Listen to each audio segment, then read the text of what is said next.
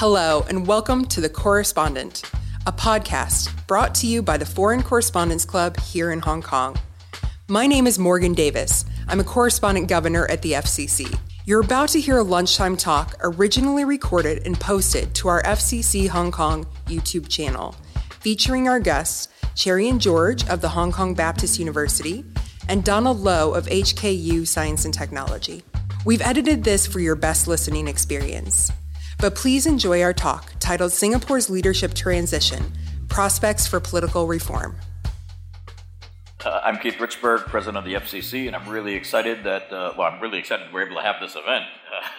The talk today is about Singapore's leadership transition, prospects for political reform, and implications for economic competitiveness. And as you all know, if you can't be in Hong Kong without hearing Singapore mentioned in conversation these days. I'm sure you all know people who have moved there. Some of you may have spent time there trying to get back into Hong Kong. or you may be looking around to see if Singapore is the next place to go. So we're going to be talking about that and all kinds of other things today with our guests.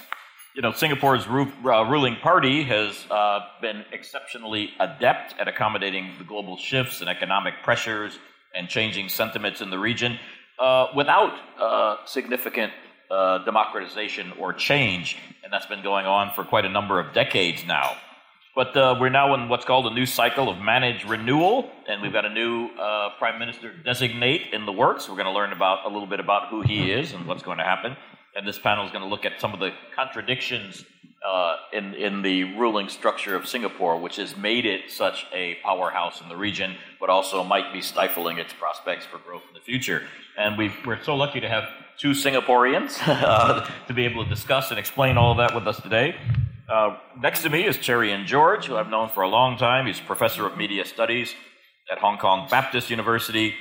And they've got a couple of books out, actually. But Cherian's down on this end over here. And they've got a couple of books out. The newest one is called PAP versus PAP, about the People's Action Party versus itself, which is the newest book. And I'm told there's a copy of it over there by Doug Wong. And I'm told that there are maybe even 8 or so copies here. So if you're lucky in one of the lucky 8, you can get here.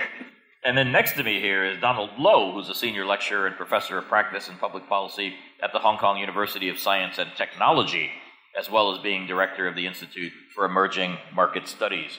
So please give a warm welcome to both of our guests here. And on the end, Cherian, let me just start with you with one question. We'll just take a couple of open-ended questions to start. But, I first started as a foreign correspondent in Asia in the late 1980s, and we were talking about this is the moment when Singapore is going to reform and open up. This is the time now because you've got a growing middle class, et cetera, et cetera. And so, I want to just ask you, is this really the time now, or why is this different from all the other times that we thought something might change in Singapore? Well, thanks, Keith. And first of all, thank you, Keith, as well as Bowring for thinking of having us. It's a great pleasure to be at the FCC talking about a subject that we're able to talk the whole day about, but we'll try to confine our remarks to just 5 minutes or 10 minutes to leave lots of time for questions. So I think your question answers itself, right? I mean, this is a question that comes up repeatedly. This looks like Singapore is on the cusp of change. Singapore is a city of contradictions. How long can these contradictions last? Something must be afoot, right? Surely there's going to be reform happening any moment. And of course, viewed from Hong Kong, I think as you've mentioned, that question has become especially pertinent and relevant. Singapore and Hong Kong have always been an interesting, though somewhat abstract study in contrast. But in the last couple of years, that comparison has become, I think, much more pointed because it's taken practical significance for reasons that Keith has mentioned. It's also taken more significance because whereas in the past we used to think of Singapore and Hong Kong as well. Singapore is Singapore, Hong Kong is Hong Kong, never the twain shall meet. Now people are asking, well, is today's Singapore the Hong Kong of the future? And this prospect of convergence, depending on who you are, either Hong Kongers find it incredibly reassuring to become more like Singapore or downright terrifying, right? But to answer your question more directly, I think the short answer is that there's no real strong political reason for why the PAP, the People's Action Party that has been ruling Singapore since 1959, should feel any pressing need for change. Simply because, in its own eyes, this is a model that works, that has proven itself over the decades in terms of the economic deliverables as well as political deliverables. The fact that the PAP has won every election at the most 5 years apart is not something that can be scoffed at after all. So what is this model? Some aspects of it may seem obvious, others less so. First of all, Singapore adopted the key tenets of neoliberalism even before this ideology had a name. Upon independence in 1965, the ruling party decided that Singapore's survival and success depended on being plugged into global capital, making itself relevant to global business. This has been the North Star of Singapore planners. Everything follows from there. Fortunately, this economic orientation has been mitigated by the PAP's democratic socialist roots, from which grew the public housing program, for example, that is the envy of most Hong Kongers. What may be less obvious is how the PAP has entrenched itself politically, undefeated in elections since 1959, and likely to win the next one as well.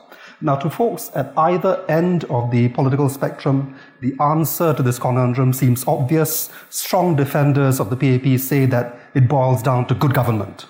The PAP has done a fantastic job and is duly rewarded by voters every time it goes to the polls. It sounds plausible, but there are 10 or 20 countries that are at least as successful as Singapore, that have standards of living that are at least as good as Singapore, and all of them are multi-party democracies where people tire of governments and turn them over. So good governance alone cannot explain the kind of longevity that the PAP has enjoyed. People will always find new issues to contest. There is no society in the world where politics becomes extinct simply because people are too happy.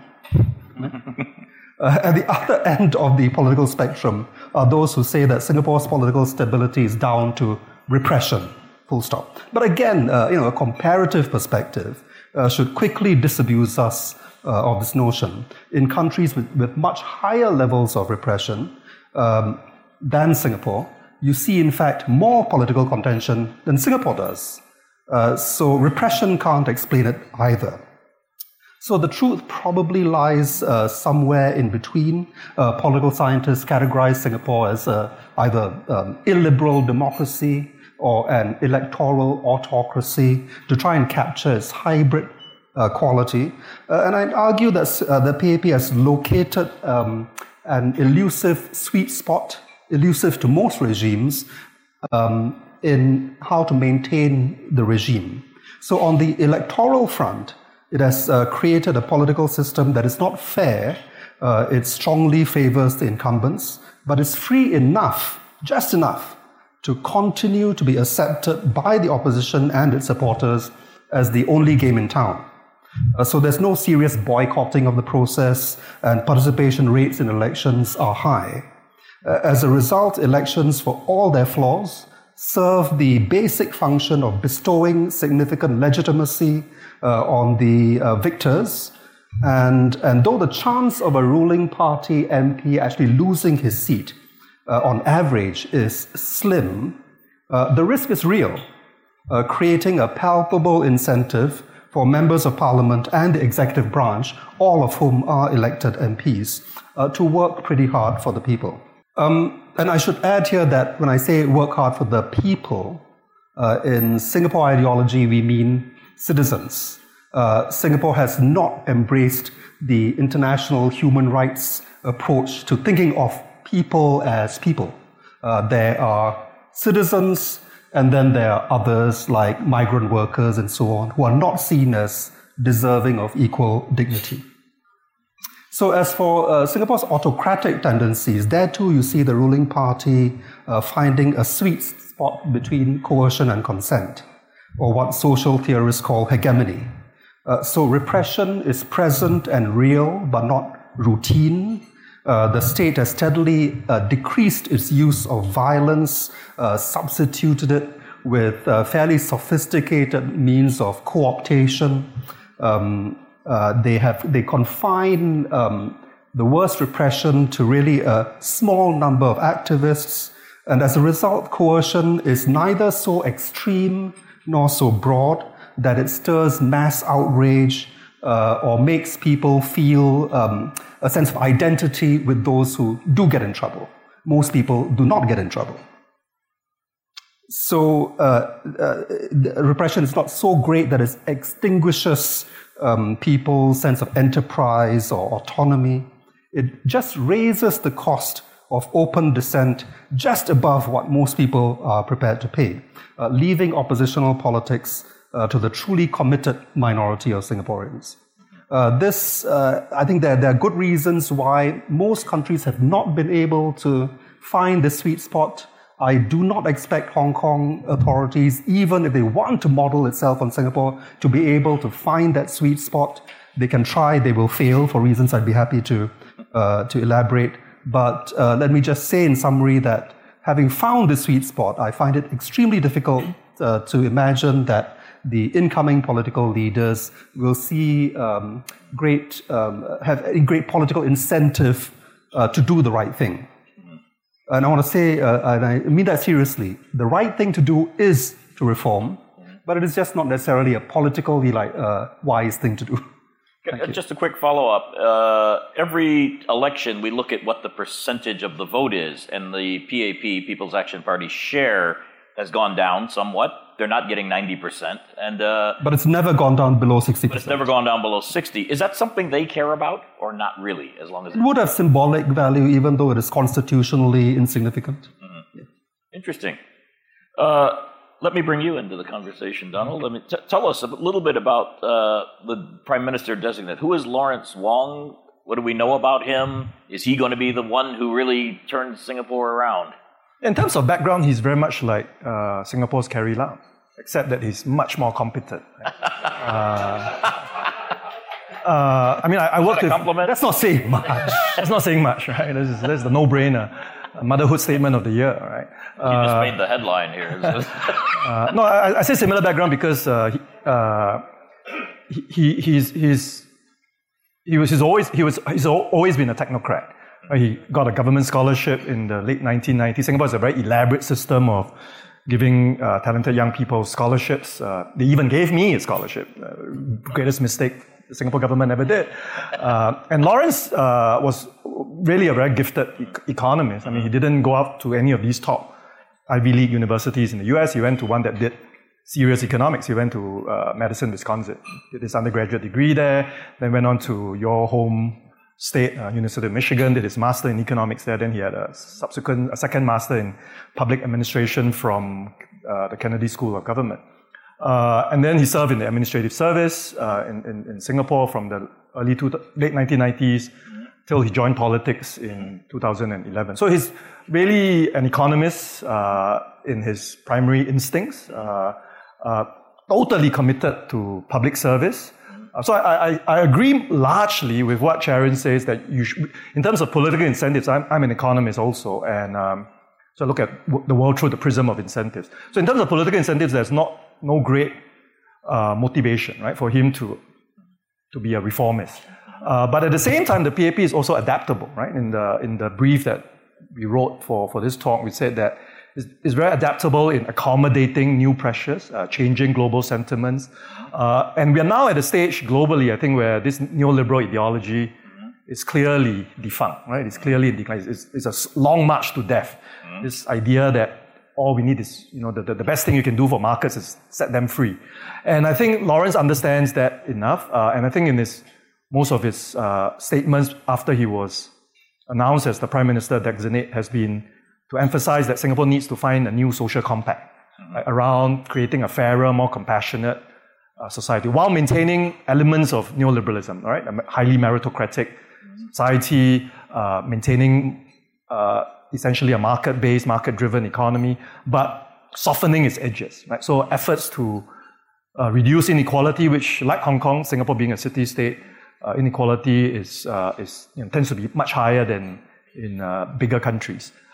So I expect to see not significant changes like Cherian. I don't expect to see significant changes in terms of political reform, in terms of outright moves to democratize or to make Singapore more politically contestable.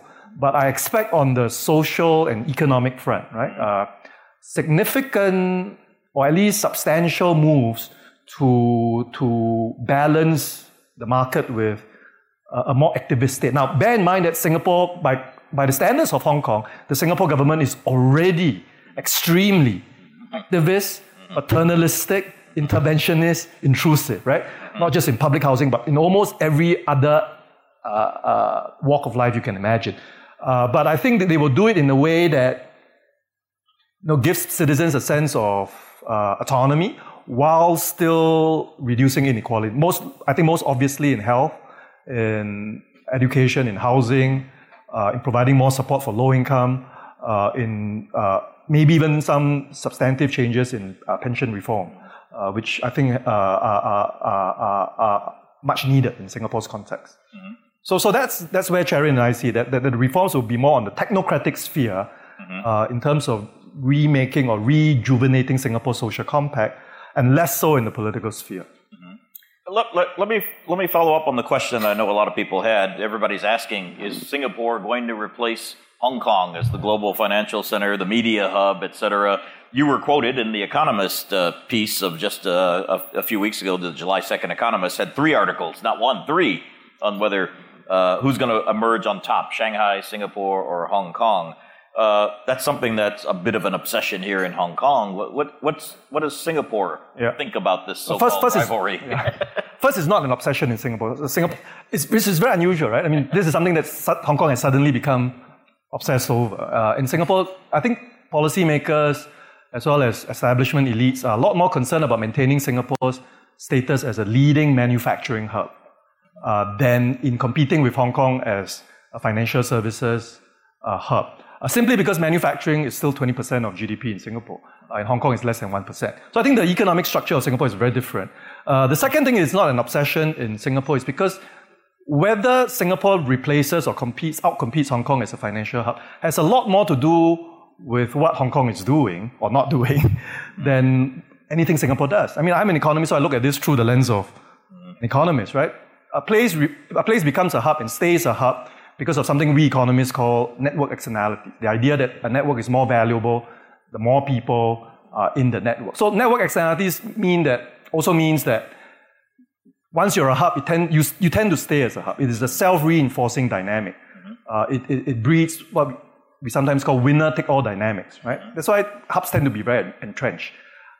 So the fact that we're even asking this question, will Singapore replace Hong Kong as a financial hub, says a lot about how Hong Kong is screwing it up, right? Messing it up in terms of maintaining its position. Because even if you don't do anything, you will stay a hub, right? Even if you just maintain business as usual, you will stay a hub. So it reflects a certain extraordinary degree of incompetence, right?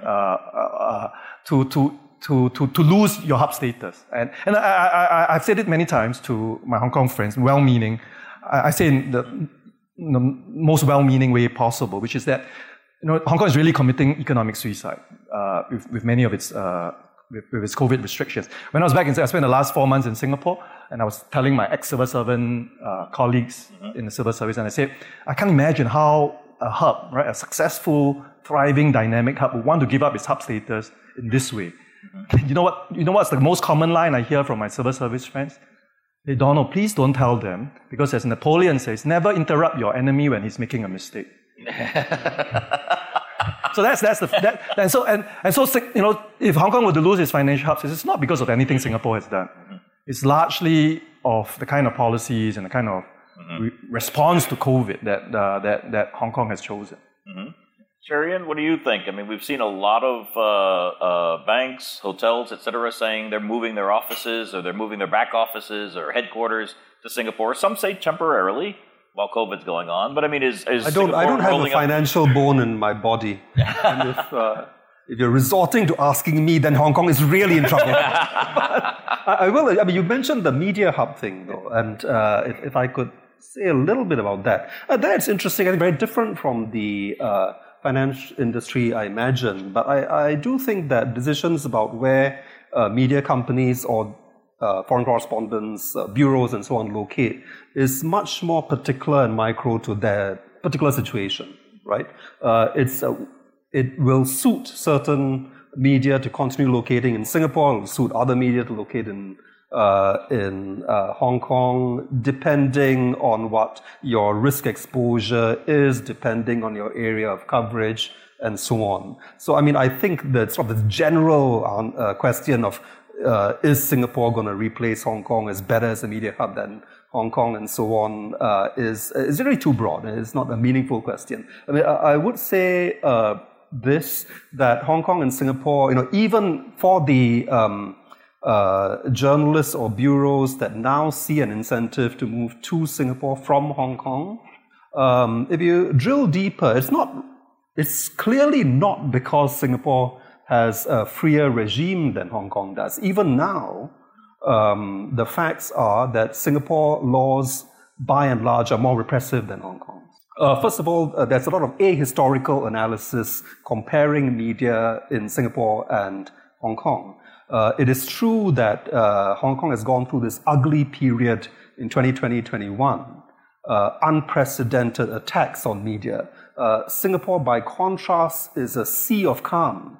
That sea of calm is only so calm because Singapore did a Hong Kong 50 years ago, right? So in 1971, Singapore's most popular, largest Chinese language newspaper was massacred. 4 executives and later its publisher thrown into jail without warrant and without trial for 2 to 5 years. That newspaper was reformed into today's Lianhe Chao Pao, right? So we did have our Night of 1,000 Knives or whatever you call it, about 50 years ago. So of course things are calmer now. Has Singapore become? Does that calmness does it mean that the Singapore government is any more tolerant of dissenting journalists? Absolutely not, right? But still, I would say it would make sense for example, China-facing media to relocate to Singapore because, of course, the Singapore government doesn't really care how critical you are about China if you're in Singapore. But if you have illusions about doing investigative journalism about Singapore, then frankly, the room that Hong Kong journalists have to do investigative journalism about and in Hong Kong is far greater than the room that journalists have in Singapore doing investigative journalism on Singapore. The same would apply to academics. If you are an academic who wants to study China, it may make more sense to locate yourself in Singapore now. If you are an academic who is committed to studying your own society wherever you are in a critical way, and you imagine that by moving to Singapore, you'll be able to study Singapore more critically as an academic than a Hong Kong-based academic is able to study Hong Kong, you're dreaming. Singapore's academic freedom when it comes to studying Singapore is less than what Hong Kong academics enjoy studying Hong Kong, right? So, to cut a long story short, it depends what you're looking for, it depends what your risk exposure is, depends on what your agenda is, and I wish everyone the best in finding their perfect home and continuing their careers. Yeah, and another question for me, and please think of questions because I want to come to the audience in a moment, but one thing that might inhibit people from going to Singapore, I've been reading about a bit of a public backlash against immigrants, but also wealthy expats moving to Singapore, taking jobs that Singaporeans could have. Is that how real is that? Donald, do you want to start? Yeah, so I was in the Singapore government back in the early 2000s when there was as part of this neoliberal consensus around the world that we are competing for not just investments but talent, right? And Singapore being this global city or aspiring global city, we should do whatever it takes to attract global talent. So that was the period where immigration drove a large increase in population. Between 2000 and 2010, Singapore's population increased by 20%, resident population, mostly driven by immigration. I think post-global financial crisis, that ideology has lost a lot of its shine. So Singapore, like other countries, cities around the world, takes a much more nuanced approach to immigration, right? Because you've seen what it's done in Britain with Brexit, you've seen how it propelled the rise of Donald Trump and this form of authoritarian populism. So the Singapore government, I think, has been quite astute in sort of like calibrating its immigration policies. It still welcomes talent, much more welcoming than most other developed countries. But getting a permanent residency obviously is going to be harder. Also, there's a sense within the population that Singapore is at its capacity limits in terms of how many more immigrants we can absorb. And I think the PAP being the PAP government, has to reflect or at least has to acknowledge that public sentiment. So immigration rules have tightened in recent years, but it is very much part of this evolving consensus on how much global talent should countries, should cities like Singapore accept. And so that has put a little bit of a dampener in terms of Singapore's efforts to attract leading talents, whether in finance or in media, to Singapore. But as I said in the Economist piece, I said Singapore doesn't have to be perfect. It just has to be better than its rivals. And considering how Shanghai and Hong Kong are not, doing particularly well, it's a very low bar, right, for Singapore. Cherian, you agree? Yeah, we'll take questions. Okay. Let's open it up for a lot of questions. I know there's going to be some. I see in the back on the veranda there, Michaels. Thanks very much. A fascinating subject. I'm Mark Michelson, IMA Asia. I'm from Chicago. I'll just start that. And so I recognize a lot of what you're talking about. We too have a father and son who sort of dominate politics. But I just wanted to add, before I ask a question, one area that was helpful to them staying in power too was public services, either withholding or giving them out to various districts depending on how they voted. So that's another important part, and I think Singapore shares that. I want to ask about companies. I chair a group of regional executives who head multinational companies in the region. They're based in Hong Kong, but also in Singapore and Shanghai. Some of them from Hong Kong have moved to Singapore or have moved part of their operations to Singapore, not just because of what's happened the past few months, few years, but also because of a little difference in approach to some extent that some of them have seen. They've gotten support from the Singapore government, and the Singapore government has been more open. And one example I give is sharing economy. And some of the companies involved with this, Singapore in general, the government has been more open, doesn't crack down, doesn't go into offices and arrest some of their employees, and so on. And the rationale they gave was that this would maybe encourage Singapore entrepreneurs to get into similar businesses. And one can argue that Grab, and it may not have been the reason, the Singaporean company has done that in many ways, and often in cooperation with Gojek in Indonesia. Is this something you see in Singapore, that despite the government control that you described, and it's sort of a rigid system in some ways, it also is flexible in some ways, especially when it's seen for the good of society and the good of the economy? Yeah, that's a great. Can I? You want to take more questions? Yeah, that's a great question. Yeah, so that was surprising, right? When the likes of Uber first emerged, you would have expected Hong Kong to welcome them with open arms, given this myth about Hong Kong as a free market paradise and Singapore being a much more controlled, regulated society. Yeah. But it was the reverse. It was Singapore that was doing the front running, even not just relative to Hong Kong, but relative to the rest of the Southeast Asia also. Singapore was the most welcoming place for ride sharing. When that first emerged on the scene in 2012, 2013, Grab, what is now called Grab, did not start in Singapore. The two founders are now Singaporean because of activist efforts by the government to make them Singaporean, to welcome Grab.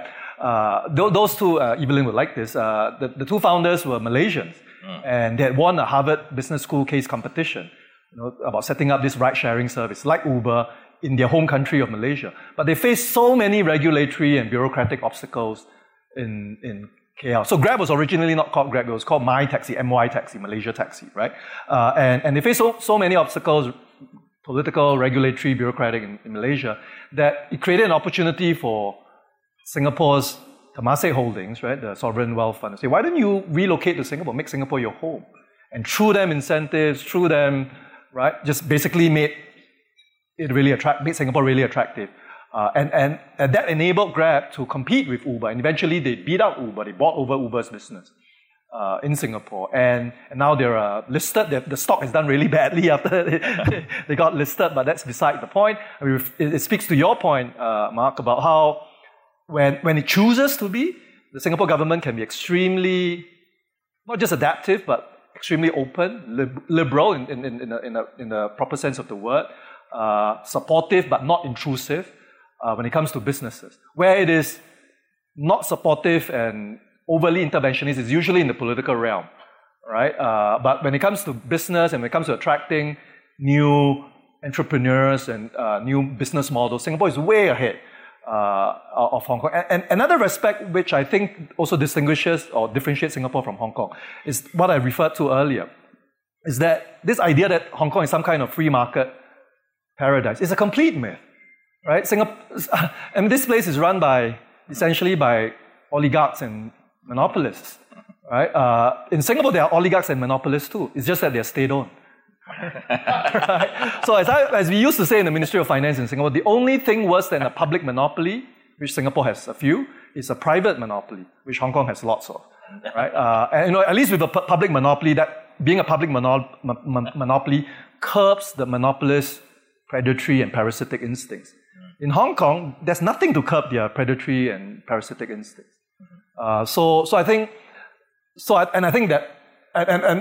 going back to the Uber story, why was Uber treated the way it was? Because it threatened the monopoly or oligopolistic interests of the taxi industry here, right? Not taxi drivers, the owners the capital owners in the taxi industry, and so I think a lot of our popular conceptions about Singapore being this state-controlled, state-run, and therefore unenterprising, inefficient economy versus freewheeling, capitalist, innovative economy, entrepreneurial economy. I think a lot of those perceptions are misperceptions. They're based on unfounded myths. Yeah. Unquestioned myths. Yeah. Okay, I see former club president Philip Bowring there with a question.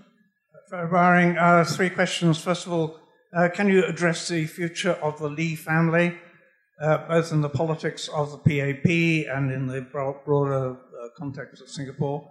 Secondly, can you address the fact that Singapore in the Southeast Asian context is less important than it used to be because of the increasing importance of Indonesia and in another neighbor, which is India? So second question.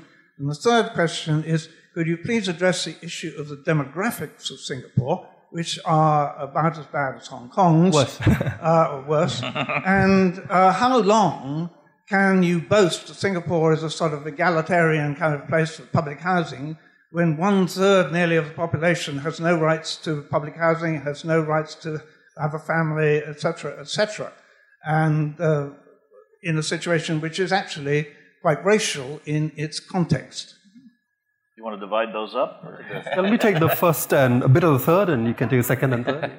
The first question, the future of the Lee family, I guess you're alluding to the rumors that we might be seeing a third generation Lee. So one of the grandsons of Lee Kuan Yew, whose handsome visage is there on the wall, who's the son of the current, a civil servant who's public servant who's currently currently a public servant who is in his 30s, I guess, who's son of the current prime minister, is being groomed to take over as future prime minister of Singapore. I don't remember when the last time I had a conversation with Lee was, but my hunch is that it's plausible that some individuals in the Lee family, perhaps the young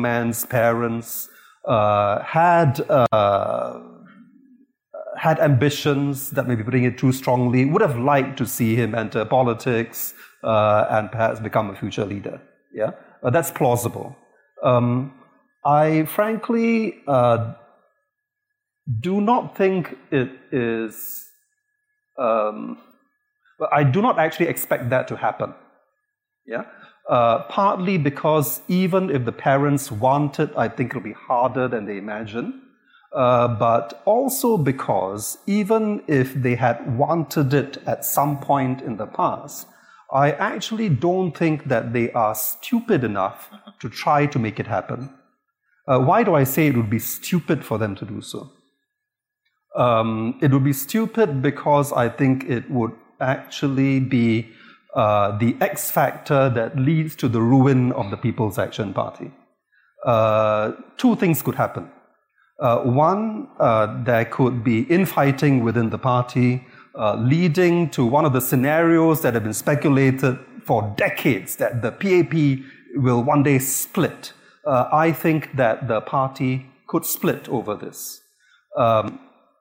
Even if it was possible for that to happen, for the second generation Lee to take over from the patriarch, I don't think the situation is the same now. I do not imagine that current and the next generation of PAP senior members, including current ministers, are simply going to roll over after investing more than 10 years in public service for this Johnny-come-lately to simply overtake them and take up leadership position, right? If they are so lacking in self-belief and a sense of self-worth that they are in fact willing to prostrate themselves and allow this younger Lee to just march all over them, I think Singaporeans will notice.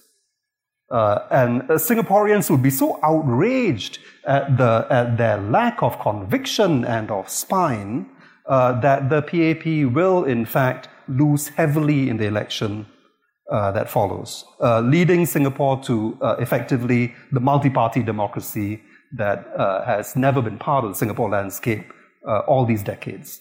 So whichever happens, a split in the PAP because there is in fact enough individuals with spine in the PAP, or the PAP surrendering to this third generation Lee, either scenario would spell major reform in Singapore's political landscape as a result of this. On your last point about the inequality in Singapore, this goes back to the point that I made. Singapore is not a country that thinks of its constitution or its values in an expansive human rights framework. Singapore is a country for citizens. That is the ideology that has been successfully sold by the party to the people.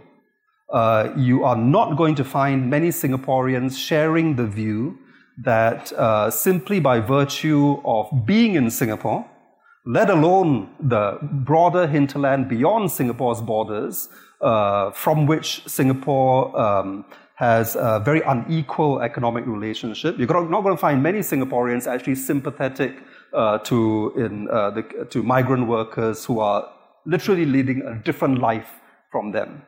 In fact, I would go so far as to say that any government, any leader that tries to reverse this and change the way we think of Singaporeanness in terms of human rights values that belong to anyone who happens to be in Singapore, rather than something reserved for Singaporeans, that leader will actually pay a political cost.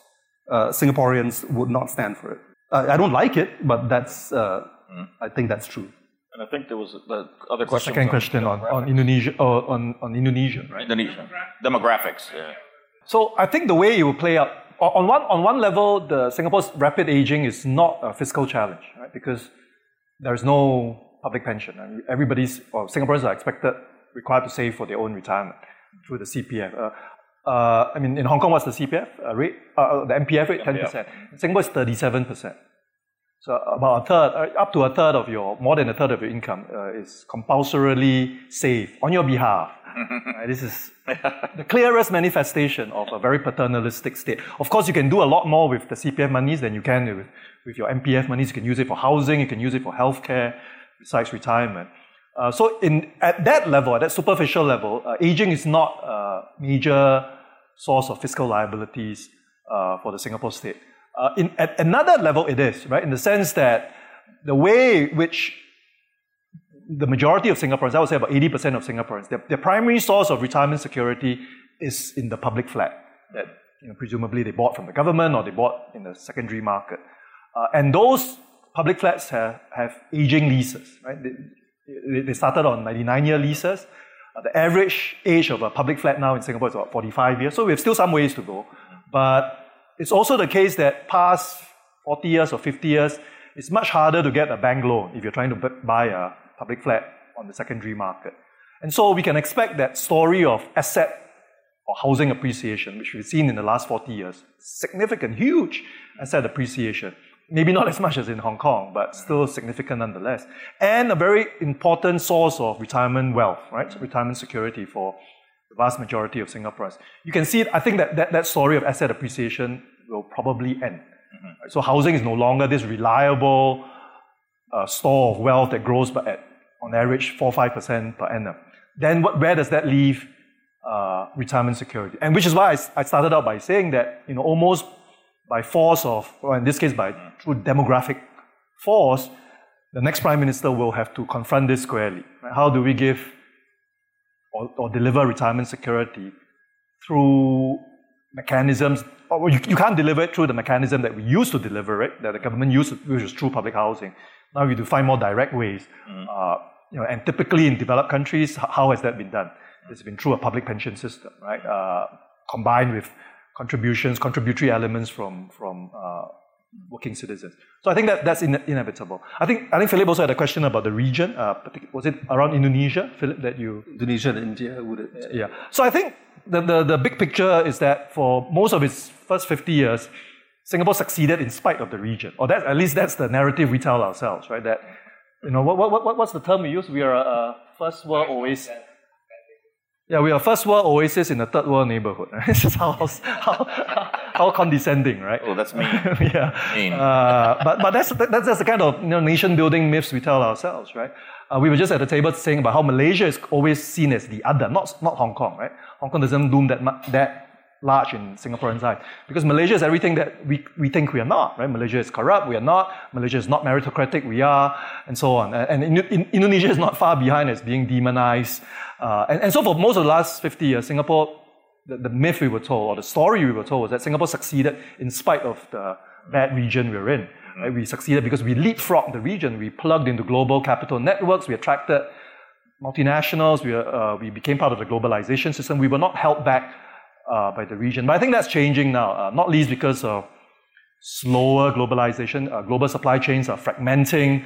I think globalization will continue, but in a much more regional form. And that's where Singapore will have to adapt, right? You have to, I think that Singapore's prosperity going forward will increasingly rely on the rest of the region being more prosperous, right? With the rest of the region doing better economically. And I think to a large extent, Indonesia is doing better economically. The omnibus law that they passed, I think it was last year, which frees up or at least liberalizes the labor markets more, makes it more attractive for foreign investors to go into Indonesia. I think all that would, put in place a more favorable set of supply-side conditions that will, help Indonesia develop. Now, mind you, Indonesia is never going to be a China, right? In terms of its growth rates, in terms of its attractiveness to global capital. But as long as Indonesia grows at 5 to 6%, I think that'll be very good for Singapore. And I think Singapore will need to find, and it probably is already finding a healthy, relationship, economic, political, security relationship with Indonesia. Singapore has as many direct flights to Jakarta as to Hong Kong, right? Probably more. Probably more. Right, yeah. So relations are very, very... Yes. And we are free to go and come back without quarantine. That's right. Let's go quarantine. We have two questions at this table. Let's start with the green dress. And then across from the green dress lady. Thank you. Let me introduce myself. My name is Gigi, the green dressed one. I'm a portfolio manager in the asset management industry. 3 questions. First one regarding to what we just talked about, the capacity limit issue. And do you think currently Singapore is going to prioritize certain sectors for further development and also for attracting the young talents? Because in the past, I would assume that Singaporean government was pretty open, Across the board, yeah. Exactly. And also and I also would like to understand, like, from your perspective, what kind of sectors would Singapore try to, boost going forward and try to differentiate itself, compare with Shanghai or Hong Kong? And the second one, for example, like a startup industry, which has been the case in the past. Second one, would you also see like a really imminent issues in terms of the price increases, like the housing price increases, the rent price, which we have already seen in the banking sector, in the healthcare, in the pension you just mentioned. And also what I'm also interested in the public schooling, given a lot of like experts like bring their kids and families moving to Singapore. And the third question is also, I think the current Singaporeans should be pretty happy with the current, how the government has dealt with the COVID situation. Not in the past, but now. And would you think this is gonna, gain the popularities for the government from the citizen or in a reversed way? Thank you. I'll quickly take those. I think in terms of sectors, given the constraints, given that immigration is probably going to be a lot more selective, certainly permanent residency. So I think one filter that I don't have an inside story to this, but one filter that the authorities would use would be what kind of skills you bring and which sector you work in, right? So I think they're going to prioritize probably tech startups and anybody with STEM skills that, in general in Singapore, everybody sees that there's a shortage of STEM talent, right? Science, technology, engineering, math. So I think if they're going to prioritize any sector, it will be that. Second group of people, they will prioritize wealthy people. Right? Singapore is, in one respect of the financial ecosystem, that Singapore is really making a hard push for relative to Hong Kong and Shanghai has been in wealth management. And it has been so for the last 20 years. Right? If you look at other aspects of finance, Singapore is much less competitive than Hong Kong. You look at capital raising, you look at IPOs, you look at the stock market. Singapore is a pygmy compared to the Hong Kong market. But when it comes to wealth management, Singapore thinks it has a good shot at beating Hong Kong. And I think they're right. If you look at the number of family offices that have been set up in Singapore and how relatively relaxed the rules are to attract family offices to Singapore. I think Singapore has done a fantastic job. With some negative consequences, of course, the rise in housing price, rentals in the last 6 months has been astounding, right? No thanks to Hong Kongers and folks from the mainland fleeing to Singapore once they had the chance. So that's driven up prices, at least at the top end. Then finally, you had what was your last question? So Lawrence Wong, if not for the government's and Lawrence Wong's superior handling of COVID, he probably would not have become Prime Minister. If not for COVID, Lawrence Wong would not be the Prime Minister designate, right? Because before COVID, they had announced the then Finance Minister Heng Swee Keat as the Prime Minister designate, and they even announced alongside that who the likely Deputy Prime Minister would be, an ex-general called Chan Chun Sing, and then COVID came in 2020, and Lawrence Wong, somewhat mysteriously, was made the co-chair, along with the Minister for Health, as the chairman of the COVID task force, right? And I think he surprised everyone, including me, whom I've known Lawrence for more than 20 years now, by how confidently and how competently he led the task force. And I think his, almost daily press briefings were generally very well done. Right? He's a great communicator, very reassuring, without over reassuring, laid the facts before citizens. And I think that propelled him into, why aren't we considering him for at least DPM, if not Prime Minister? And then we had the elections in 2020, which our book talks endlessly about. And then I think it was during the 2020 elections where the then Prime Minister designate Heng Swee Keat kind of fumble, right? Just Google Heng Swee Keat fumbling with East Coast Plan, and I think, and he didn't do too well in that election. I think in his constituency he only won by 54% of the popular vote, so well below the PAP's average vote share. I think that led to concerns that we need another candidate. Right? So this has been a difficult leadership transition, or at least unpredictable, if not a difficult one. And so that's how. So without COVID, I think Lawrence Wong might not even have become Prime Minister. He established his credentials, I suspect won the trust of most Singaporeans. So I think it is both his handling of COVID and the government's handling of COVID certainly added to his popularity, and potentially, it remains to be seen, could add to the popularity of the PAP going to the next elections. And let's get this question in the corner. Yeah, I'm Rachel from the Chinese media in Beijing. So I have just one question. So how do you think the China led the RCEP and the US led the IPEF? And what's the Singapore role? Is the Indonesia present with China these days? Yeah, I want your perspective. Yeah, I'm not a trade economist. I don't study trade agreements because you would think that an economist would know something about that, but it's really a lawyer's job to go figure out what the trade agreements are talking about. So, I mean, Singapore is a member of RCEP. It's not, as I understand it, or what I've read, I haven't looked at the agreement carefully. It's not as gold standard as the previous, what was the Trans-Pacific Trade Agreement Partnership, TPP, yeah. That was abandoned. That was modified significantly after the Americans withdrew. But RCEP is great for the developing economies in Southeast Asia, particularly Indonesia, Vietnam, Thailand, Philippines. Singapore, I don't think Singapore is a huge winner because Singapore is already so open, and this is not a particularly gold standard trade agreement. Singapore is already such an open trading economy, so it's not going to gain a lot from RCEP. But the fact that there is this trade agreement that involves China is fantastic for Southeast Asia. On your second part, the Asia, the Indo-Pacific Economic Framework, yeah. I think it's too early to tell, and there's too little. It seems to me it's mostly driven by security considerations rather than a genuine economic partnership or trade agreement. So I will withhold comments on that simply because I don't know enough about it, and I think details are pretty scarce on that framework that the Americans have proposed. Okay, I know people have to get. There's one more at the back. Oh, I see. Well, Doug Wong had one here, so a quick one. Then we'll take one last one over there. I know people have to get back to the office, so. This is actually a quick kind of follow-up, if you like. But why is it that even though 2/3 of Singaporeans support the policies of Xi Jinping, quite an outlier according to the Pew Research Survey, the Singapore government's policies do not?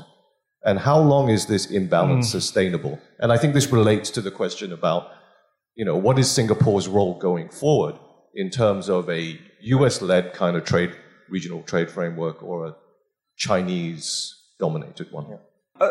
First of all, I think there was a good article in the South China Morning Post this weekend, in the This Week in Asia cover story. Yeah. It quoted two of our good friends, Ian Chong and Linda Lim, who I think covered that point very, very well. So I would encourage you to read that article. I would just, sound a lot of caution not to overread into what seems like this love affair with China that Singaporeans show in surveys as well as in how easily they buy into Chinese propaganda on WhatsApp and so on. And the reason why you shouldn't read too much into it is I think it's coming from many, many different directions. It would be wrong to conclude that there is, in fact, this solid majority of Singaporeans who are pro-China, full stop. Right? There are many different things going on. There is, of course, a certain amount of ethnic identity, justified pride in the rise of China among some Singaporeans. There are other Singaporeans, probably a smaller group, with vested interests in China. They have economic dealings with China. That's another group.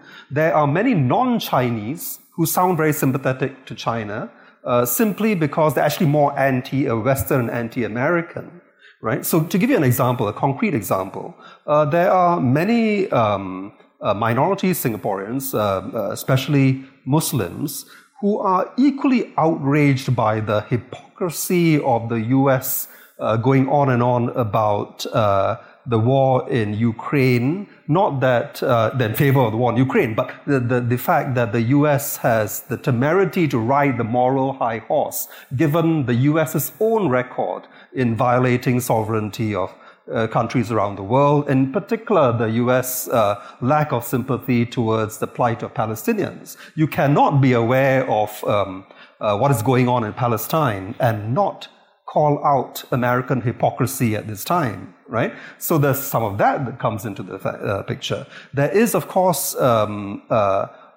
quite a widespread anti-colonial and therefore anti-Western sentiment in Singapore that basically is extremely, in my view, largely correctly, and something that I think separates Hong Kongers from Singaporeans.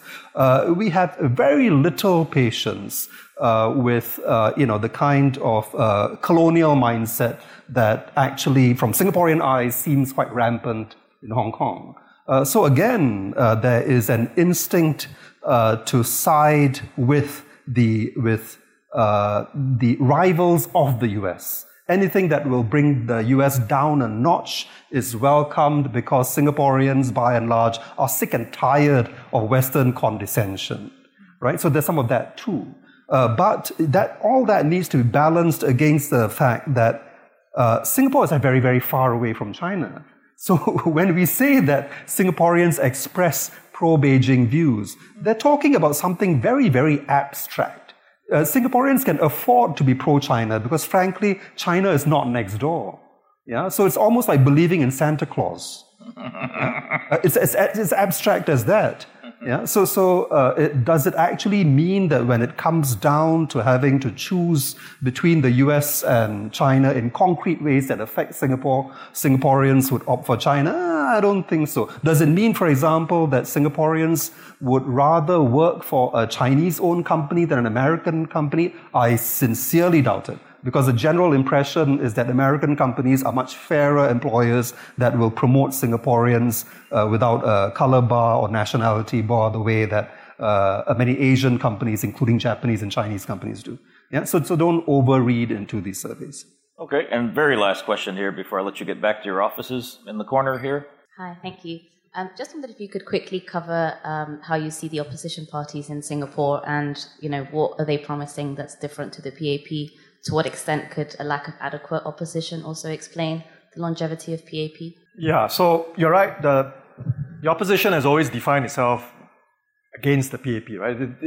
They tend to be, most opposition parties, in fact, almost all of them, with the exception of one, tend to be personality-based, not particularly well institutionalized, if they're even institutionalized at all. And in terms of their policy platforms, it's always more or less defined relative to what the PAP stands. So simply because the PAP is so dominant, it features so prominently, so singularly in Singapore's political landscape, you might say it's inevitable that everything has to be portrayed in reference to what the PAP has said. But one thing, and the other thing that's worth noting about oppositional politics in Singapore is that because the PAP is such a catch-all party, right, it's hard to define them as left-wing or right-wing. So it's captured pretty much the entire political middle ground. So the kind of spaces that the opposition can occupy in terms of policy platforms or ideological positions are actually quite limited. So in that sense, they don't really provide a coherent, well-formed set of policy alternatives or even ideological alternative to the PAP. And that's what Cherian was referring to when he talked about the hegemony, right? Where they've captured this broad ideological political, the PAP has captured this broad ideological and political space, right? Almost the entire middle space of Singaporean politics. That anything that strays too far from that space is viewed as extreme, dangerous, radical, and you deserve to be cancelled, right? You deserve to be censored. So that's the challenge also for the PAP,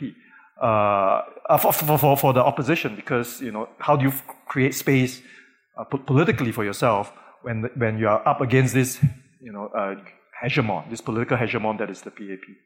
I guess I'll just add that I agree completely that it's in this game it's the PAPs to lose rather than the oppositions to win. Yeah, they have so many advantages. In the same way, I guess, as that in the financial sector, which many of you are intimately care about, it is Hong Kong's to lose rather than Singapore's to win. If you want to know more about that, get the book. PAP versus PAP. I think you've got a few copies here, but it's also probably available in the bookshelves. Maybe not. Hong Kong, maybe. Or it's on Amazon. It's also a Chinese version. It's a Chinese version as well. One reason I enjoy doing an event with Singaporeans is I don't have to put on my suit jacket, which is kind of nice. Everybody wears a shirt. I noticed you wore shirts that look kind of similar. So you have to have a similar look-alike bag to go with each of them from the FCC. Oh, thank you. Thank you very much. And thank you, audience, for being such a great audience asking good questions. Thank you. Thanks for listening to this lunchtime talk from the Foreign Correspondents Club in Hong Kong. Don't forget, you can see the video of this and all our talks on our YouTube channel. Just search for FCCHK. You can also follow us on Twitter at FCCHK and Instagram at FCCHKFCC. I'm Morgan Davis. Bye for now.